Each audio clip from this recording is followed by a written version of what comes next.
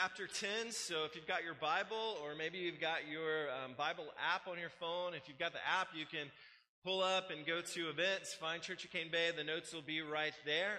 But we're going to be in Luke chapter 10. Excited to dig into God's Word as we kick off a new series this morning. But we've had kind of an interesting time over the last few weeks in our household. My oldest daughter has begun to lose her teeth for the first time, so it's kind of a big deal. Like, she lost her first tooth a few weeks ago, and it was this huge deal. We were so excited, and she came home, and it happened while she was at school, and she came home, and so we celebrated, and we were like, hey, put it under your pillow, and in the morning, we'll see what happens. And so we did that whole process, and magically in the morning, there was money under her pillow. And this, you have no idea how big of a deal this is, because this is the first time that this girl has ever had, her own money before. So it was this huge deal.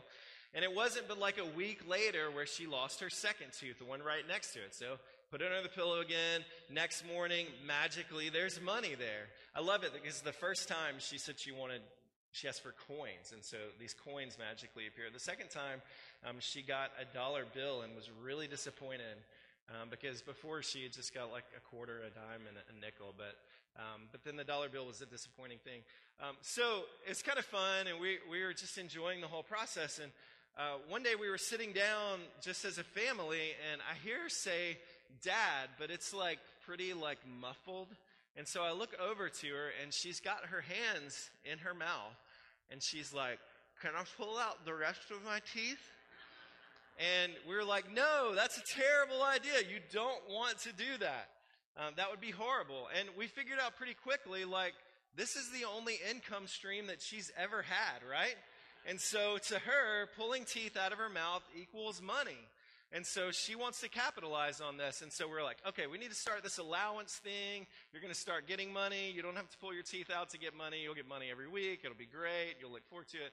So we started this whole thing, and I realized looking back on it that can I pull more of my teeth out of my mouth was not a great question, right? She could have, probably. If she had worked long enough on it, she probably could have. But the better question was, should I pull more teeth out of my mouth? And I think about that and think about how sometimes we ask the wrong question when it comes to life. And we find ourselves in different circumstances, usually not the whole teeth scenario, but we're probably asking questions like, can I go and spend a lot of money on a True HD 4K LED curved Samsung TV, which sounds a lot like ordering at Starbucks or whatever, but we ask this question, can we do that? And the answer is sure, you could do that. But a better question is, should I go and spend $3,000 on something that's going to hang on my wall? And if you think about it that way, the right answer is probably not. I guess it depends on what's going on with your finances, but it might not be the wisest decision. And in life, sometimes we ask the wrong questions. We don't think about asking the right kind of question, should I do something? But instead, we're focused on this, can I? And we can do lots of things, but should we do those things is a whole other question. And as we move into Luke chapter 10, what's interesting is that Jesus finds himself in a conversation where a guy comes to him and asks him the wrong question. And it's this wrong question that's going to help us kick off and start this new sermon series. And so if you've got your Bibles or your Bible app, let's look in Luke chapter 10, and we're going to be starting in verse 25. It says, "And behold, a lawyer stood up to put him to the test, saying, 'Teacher, what shall I do to inherit eternal life?' And he said to him, 'Well, what's written in the law? How do you read it?' And so this expert of the law answers and says, 'You shall love the Lord your God with all your heart, with all your soul, with all your strength, and with all your mind, and your neighbor as yourself.' And he, Jesus, said to him, 'You've answered correctly. Do this, and you will live.' But he, desiring to justify himself, said to Jesus, 'And who is my neighbor? Who is my neighbor?'" And that's the question I want us to look at this morning, because I do think that it is an important question, and it's one that we need to answer, and the goal for us all today is that we're going to answer that question. But if I could lay all my cards out on the table and be really honest with you this morning as we get started, I want to tell you that it's the wrong question. That this guy is coming to Jesus and he's asking the wrong question. It's not the best question that he could be asking in this scenario, but still, the answer is important for us. And when you look at it, what's great about the story is as Jesus asks him, well, how do you interpret the law? How do you read it? The guy gets that right. He gets that first answer right. He says, well, love the Lord your God with all your heart, soul, mind, and then love your neighbor as yourself. Now, that's the right answer to what Jesus asked him. But verse 29 tells us that this guy, moving forward in the conversation, it says that he's desiring to justify himself. That he wants to look right or to do the right thing. And that's when he asks this question, who is my neighbor? Now, we know about him, the Bible calls him a lawyer or an expert on the law. And basically what that means is that he's kind of a religious leader of the day. And so he's this Jewish religious leader. And what we know about these guys is that they're constantly kind of adding on to the law that God gave them. And so God gave them the law, and these guys would take it, and they would kind of add nuances to it, addendums to it. They just multiplied it in a lot of big ways. And their whole goal in doing that was to create what we might call transactional events. And what I mean by that is basically where everything to them was a transaction between them and God. And so they would say to God, God, I'm going to do this thing so that I can be blessed. So whatever that thing is that is in the law or that they added to the law, we're going to do this thing so that you, God, will bless us. Or on the flip side, there's this thing that we shouldn't be doing or that maybe we shouldn't be doing. And so I'm going to go ahead and not do that thing. But the whole goal of not doing whatever that thing is so that God will bless them. And so they're doing things and not doing things in order to get something that they want from God. And that's what I mean by calling it transactional. They want to gain something out of this. And so they're going to do actions or not do actions so that they can receive from God. And this guy is in this very same situation because as he hears that he needs to love the Lord his God with all his heart, soul, and mind and love his neighbor as himself, he's thinking in that mindset. And he's thinking, okay, so as I have to think about this, like, I want to make sure that I'm going to handle this correctly so that I can get what I need to get from God. And so he's really looking at two different things with this. Number one, he's saying, well, who do I have to love in order to get eternal life? So when he asks the question, who is my neighbor? He's saying, who do I have to love to get eternal life? Because I want eternal life. So who are the people that I have to love? And then number two, well, who can I not love and still get by? Who do I not have to love and still be able to get by? And you know what's so hard about realizing that about this guy? Is that I think most of us, though we would never, ever say it, probably live our lives under that kind of thinking. Probably live our lives thinking, okay, well, I know there are certain things that like I have to do as a Christian. I've got to go to church. I've got to maybe read my Bible occasionally. I've got to do these certain things. And I know there are things that I don't need to do. And I've got these people who live next to me, and so, maybe I can say hey to them, and maybe that's enough to get by, but somebody else is going to take care of this, and I don't have to worry so much about it. And so we frame our minds the very same way, even though we would never admit it and never say that that's how we think. We are so much like this guy. And so we're starting this new series today because I hope and we pray that we can begin to comprehend, one, why this is the wrong question, and then ask what is the right question, and how do we begin to live in a way that glorifies God when it comes to our neighbors. And so we just finished up a series last week. Charlie, for 2 weeks, walked through and asked this question, what's your why? Why do you do the things that you do? Why is your life going in the direction that you're going? What's the why for you? The reason that you do the things you do. And I hope and pray that you wrestled with that. And that's an exercise that you took seriously and really thought about that. And really over the course of this series, we're going to be looking at our what. We're going to be looking at what we need to be doing. What are the actions that we need to have? What are the ways that we live out our why that God has called us to live out? And then all of that is pushing towards a launch for our missional communities that we're going to be getting to moving into the fall. Our missional communities are groups that meet weekly, semester systems, fall and spring. They meet weekly in homes, and each one has a defined mission in our community that God has called them to, where they're saying, we're gonna take the gospel to this place, and we're gonna let people see, hear, and respond to the good news of Jesus in this scenario. And so you get together every week, you plan those things, you go and you live on mission together, and it's a really exciting thing. And I really think, like we say, that missional communities are the lifeblood of our church, that they're the most important thing that we do. And I really do believe that they are the strongest thing about Church of Cane Bay. And if you are a part of one, then you'll probably understand that and get that as well. But here's what our missional communities have done for us, I think.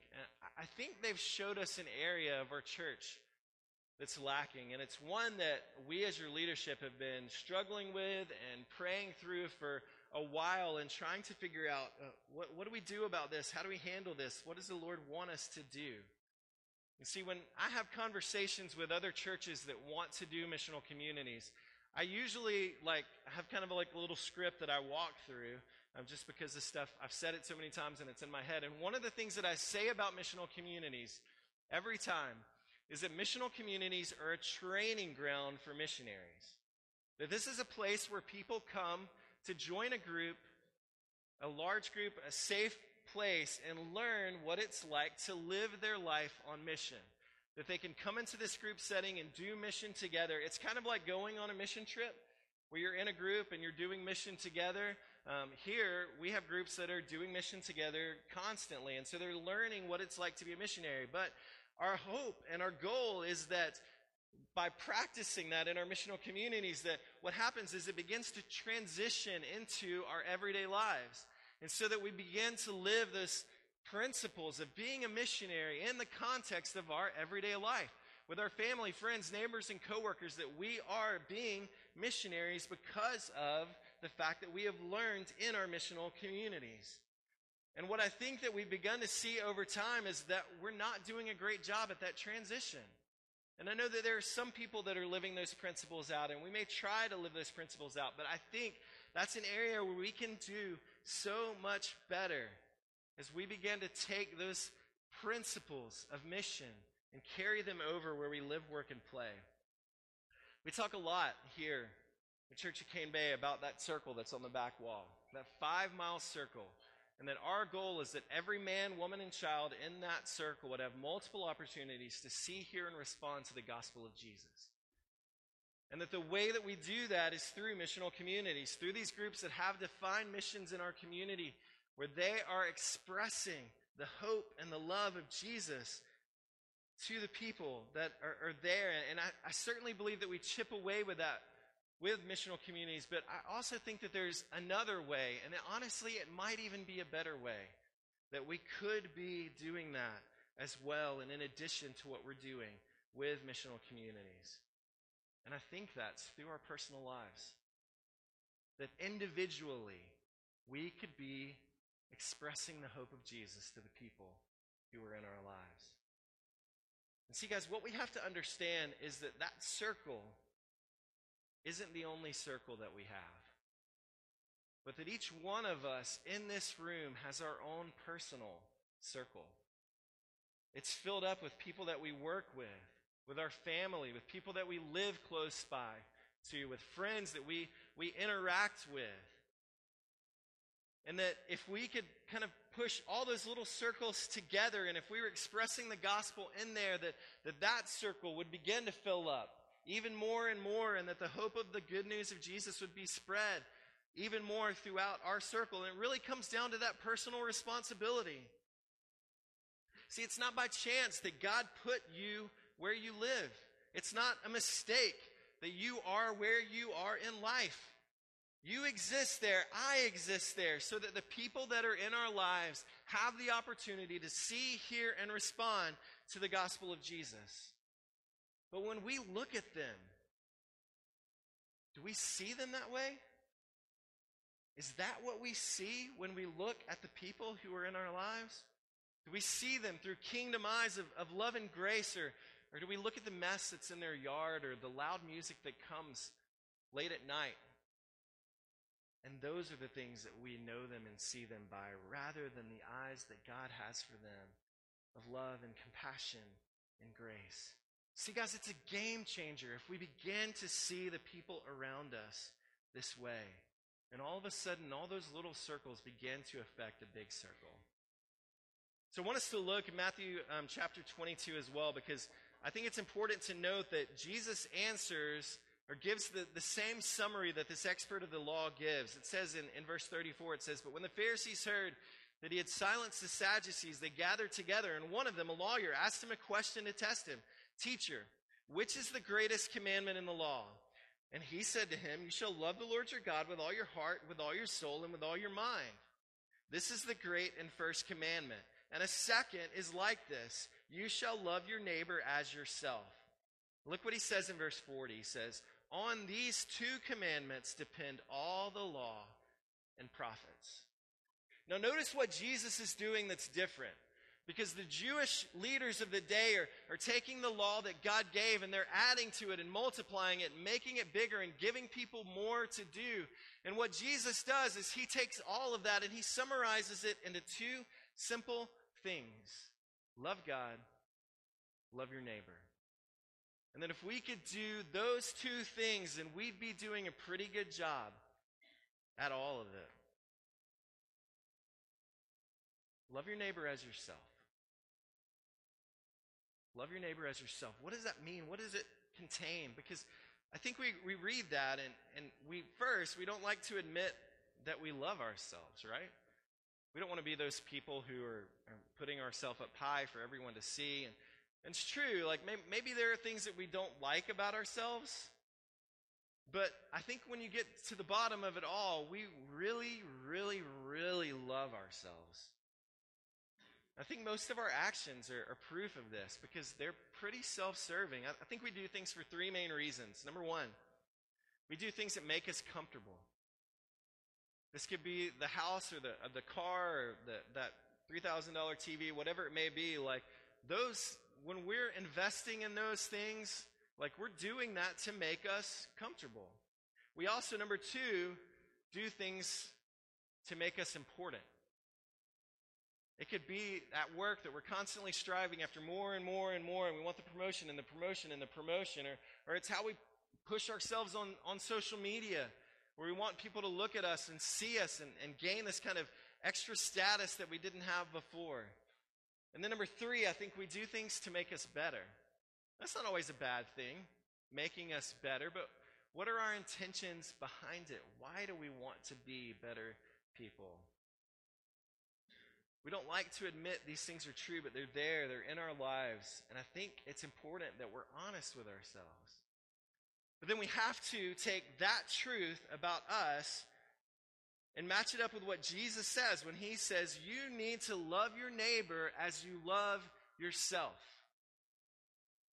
And so when I look at my neighbor, it's important that I make this transition and I think about, you know what? Well, how can I make my neighbor more comfortable? What can I do to make my neighbor more important? What can I do to make the life of my neighbor better? And this is a huge shift, but it's one that Jesus calls us to very clearly as his people.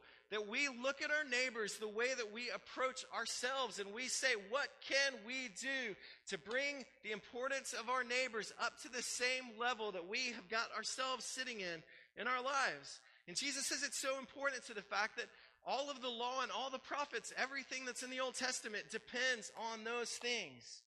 And Paul takes it even further. If you look at Galatians chapter 5, verses 13 and 14, he says, "For you were called to freedom, brothers. Only do not use your freedom as an opportunity for the flesh, but through love serve one another." Listen to this.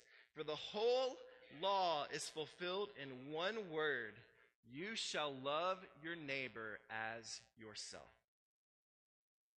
The whole law is fulfilled in one word. You shall love your neighbor as yourself. It's huge. Because if what Paul says is true, we are living our lives so wrong. Consistently moving in the wrong direction. If what Paul says is true, this should wreck the direction of our lives in 1,000 different ways every single day. The whole law depends on loving our neighbor as ourselves. That we should be shifted away from us and begin to point the direction of our lives on the people that God has placed around us. But see, guys, we like to view kingdom work on our terms so often. But the problem with doing that is it's not our kingdom. We're citizens of a kingdom, and we serve a king who has a mission that he has given us. We don't do our own bidding. We don't do our own desires. We don't do the things that we want to do, but we do the bidding of our king and what he has called us to do. And what he has called us to do, we see clearly in the Great Commission, Matthew chapter 28. As you are going, make disciples. As you go out to lunch with your coworker, make disciples. As you deal with that discipline issue with your kids, make disciples. As you invite your neighbor over for dinner, make disciples. See, guys, we don't get to choose who we make disciples of. God has already chosen that for us, and he's put us in the relationships that we are in for a reason. That's why who is my neighbor is the wrong question altogether. Because if you're in a relationship with someone, they are your neighbor. If you've ever interacted with them in any way or will interact with them in any way in the future, they are your neighbor, and God is calling you to love them towards Jesus. But for the sake of this series, we want to simplify it a little bit. And so we're going to focus on our literal neighbors. Now I know that biblically and scripturally, this idea of neighbors is so much more than the people who live next door to us. It is our family, it's friends, it's people that we work with, it's people that we have interactions with at Walmart or whatever it may be. But we need a place to start. We need something to focus on to give us some traction. And so we're going to start with our physical neighbors. Dig into this, and hopefully and prayerfully we can learn to love them and disciple them, and then that'll begin to carry over into our other relationships. So I've got a few things that I want us to understand as we start this series. Number one, God gave you your neighbors. God gave you your neighbors. You're there for a reason. You were sent there for a reason. You may not feel that way. You may be like, well, I like that house a lot, and so that's why we live there. But we serve a God who is behind everything that happens.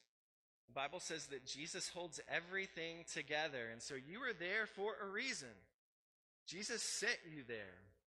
And really, Jesus models this whole idea. Sometimes we talk about the incarnation, which is this like churchy word for the fact that God became man, that Jesus came and he took on flesh and he walked among us. And so we see this happening in Scripture. We see all of this, that Jesus left his privileged place next to the Father in heaven and came down to be one of us and to live among us. We see this idea in John chapter 1, which is a great read if you want to read more about the incarnation. But verse 14 of that says in the ESV, the translation that we use, and I'm preaching out of this morning, it says, in the Word, and that means Jesus became flesh and dwelt among us. Now, I don't often use a passage of Scripture from the Message, which is a paraphrase. It's someone kind of taking the ideas of Scripture and letting you kind of get a feeling for what's happening in the text. But I want to read John 1:14 from the Message this morning because I think it's pretty mind-blowing. It says this, it says, and the Word became flesh and blood and moved into the neighborhood.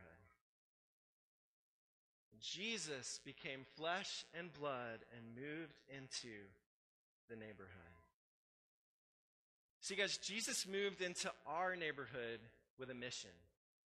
Luke 19:10 tells us that the mission that Jesus moved into our neighborhood was to seek and to save that which is lost. See, this is what the gospel is about. That Jesus left heaven and he saw us broken and needing help and needing grace and needing love. And he said, I'm going to be obedient to the Father and I'm going to go. I'm going to become like them. I'm going to experience the things that they experienced, feel the things that they felt. And then he gave his life for us. And Jesus came on that mission to seek and save the lost. And maybe you're here this morning and you don't know Jesus, but you're getting this glimpse of him, that he came and moved into the neighborhood here for you. And I hope that that's hitting home with you this morning, that you'll find me or Charlie or Will after service and come and talk to us about what that means for you. But in John chapter 17, Jesus prays a prayer to the Father. And he says this, he says, "Father, as you have sent me into the world, so I have sent them into the world. God, as you have sent me into the neighborhood, so I have sent them into their neighborhood." See, God moved Jesus into our neighborhood to seek and save what was lost. And guess what that means for you? That Jesus moved you into your neighborhood for the same purpose. You're not there because of the great house. You're not there for your comfort or for your pleasure, but you are there for the sake of the people who live around you, that they can have the opportunity to see, hear, and respond to the gospel of Jesus. Number 2, not everyone is your next door neighbor. Not everyone is your next door neighbor. This kind of confusing language as we think through this, but it's true. Like when you look at it, not everyone lives directly next door to you. You have the next door neighbors that you have for a reason, because you're the one that's in a relationship with them. That makes you the one that's responsible for them. Not just our whole church, although there is a responsibility that we've taken on for that. Not the whole church in general, but you. You're the one who lives right next to them, and God has called you and sent you to them. And see, what happens when everybody is our next door neighbor in our minds is that we kind of lose all sense of responsibility for them. We're like, well, somebody else will deal with it, or the pastors of the church will handle it. Like, they've taken responsibility for this 5-mile radius, so that means I don't have to do anything. But it's not true. You are the one that God has sent to them, and so you have responsibility for them, and you've got to feel the weight for that. Last Saturday, we were at Costco. We were doing some shopping, and we came out, and we noticed that it had started raining. And if you've ever been to Costco, like, you always have to park like 5 miles away, and so you're like on your way. We're on our way out in the rain, and we get like halfway there, and the bottom just drops out, and it starts pouring. And so we're, of course, rushing, and we get the girls in the car, and then you got to load all the groceries out of the cart into the back. And I'm standing there, and everybody's in the car, and I'm holding this cart. And I don't know how many times I've ever felt this way in my life, but it's not a lot. But for one of the first times, I was like somebody else will get this if I just put it right here. Like, the cart returns all the way down there, and it's pouring down rain. Like, do I have to be the one to take this all the way over there in the pouring down rain? And see, I think that's the way that we feel sometimes about the people that God has sent us to. Like, somebody else is going to come along and take care of this. Like, do I have to be the one to go and express Jesus to these people? And the truth is, yes, because God has sent you there. Number 3, it's love that makes you a neighbor. If you look at the rest of the story of the Good Samaritan, as Jesus begins it, it says in verse 30, Jesus replied, "A man was going down from Jerusalem to Jericho, and he fell among robbers who stripped him and beat him and departed, leaving him half dead. Now by chance a priest was going down that road, and when he saw him, he passed by on the other side. So likewise a Levite, a religious leader, when he came to the place and he saw him, passed by on the other side. But a Samaritan, as he journeyed, came near to where he was, and when he saw him, he had compassion. He went to him and bound up his wounds, pouring on oil and wine. Then he set him on his own animal and brought him to an inn and took care of him. The next day he took out 2 denarii and gave them to the innkeeper, saying, 'Take care of him, and whatever more you spend, I will repay you when I come back.' Now which of these 3 do you think proved to be a neighbor to the man who fell among the robbers?" And he said to him, "The one who showed him mercy." Jesus said to him, "You go and do likewise." See, guys, love is what makes us a neighbor. It's the key to us becoming good neighbors to the people that God has put in our lives. And so the question really isn't, who is my neighbor? That was the wrong question, and it's ultimately not even really the answer that Jesus gave. The question should be, how do I love my neighbor? And that's what we're going to be unwrapping over the course of this series.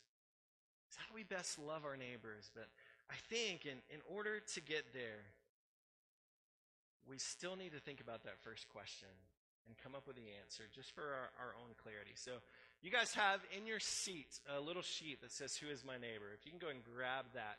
We're going to do an exercise. I realize this is 3 weeks in a row with a whiteboard, not normal for us, but we're going to do a little exercise, and I hope that, this is probably going to be difficult for you to work through. It might even be convicting, and I think that's okay. I think it's good. This has been called the chart of shame before. Now, I want to tell you, there's no one who's going to shame you. I'm personally going to shame myself in front of all of you, so hopefully that'll make you feel better. Nobody has to look at your paper but yourself. But this exists, what we're going to do, just to help us get started. Help us identify some people in our lives and move us along the way. And so we're going to start in the middle of your thing. I'm a really terrible artist, so I'm not going to try and draw a house because everybody would make fun of me, but you have a house right here, and that's you, okay? That's your house. That's where you live. You can go ahead and write your name in there just to kind of clarify this. And then surrounding it, there are 8 boxes. And those 8 boxes are the 8 people who live nearest to you in your life, who live closest to you. And your neighborhood might not be laid out this way. Mine's not laid out this way. And so to try and just literally map it out probably won't work. Your apartment might be different, or your dorm, or whatever it may be.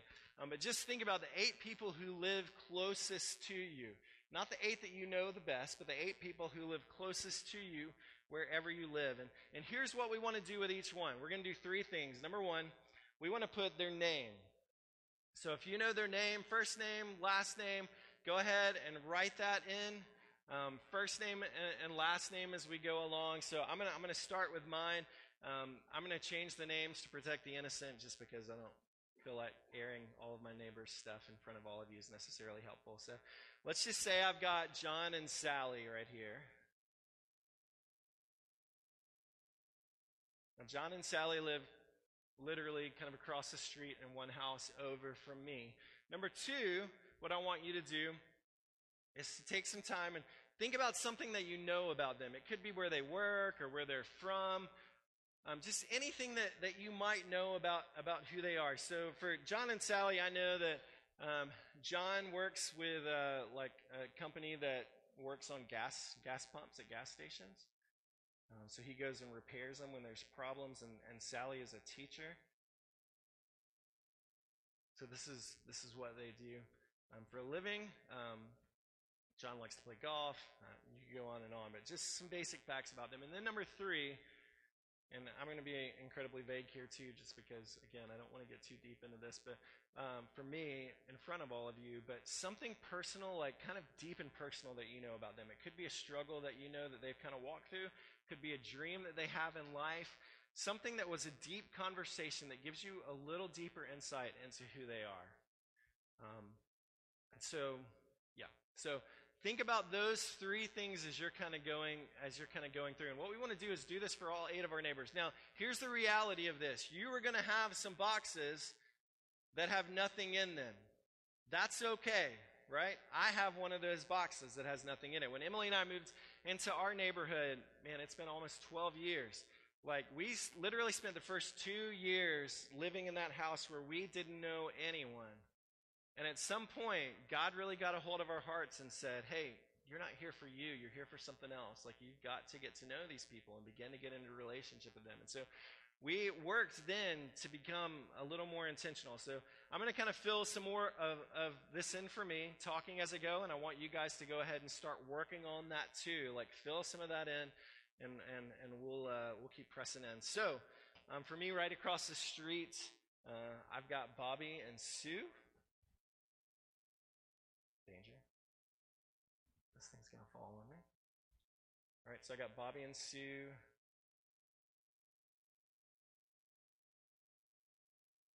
Bobby and Sue are both retired. So they're dealing just with kind of like issues of aging. We've had conversations about those things. Over here, I've got to look at my fake names. I've got Joe and Laura.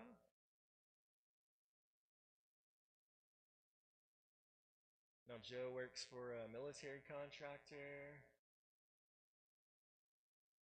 Laura is a teacher. We have a lot of conversations just about family and how to parent and stuff like that. Kind of over here from me, I've got Elizabeth and Eric.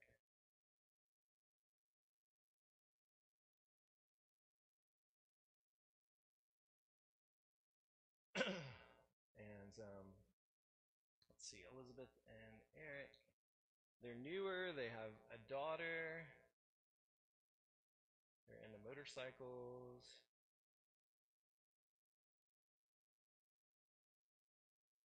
And honestly, we haven't gotten super deep.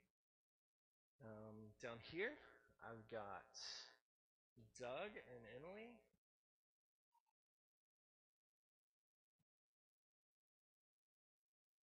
They're retired military.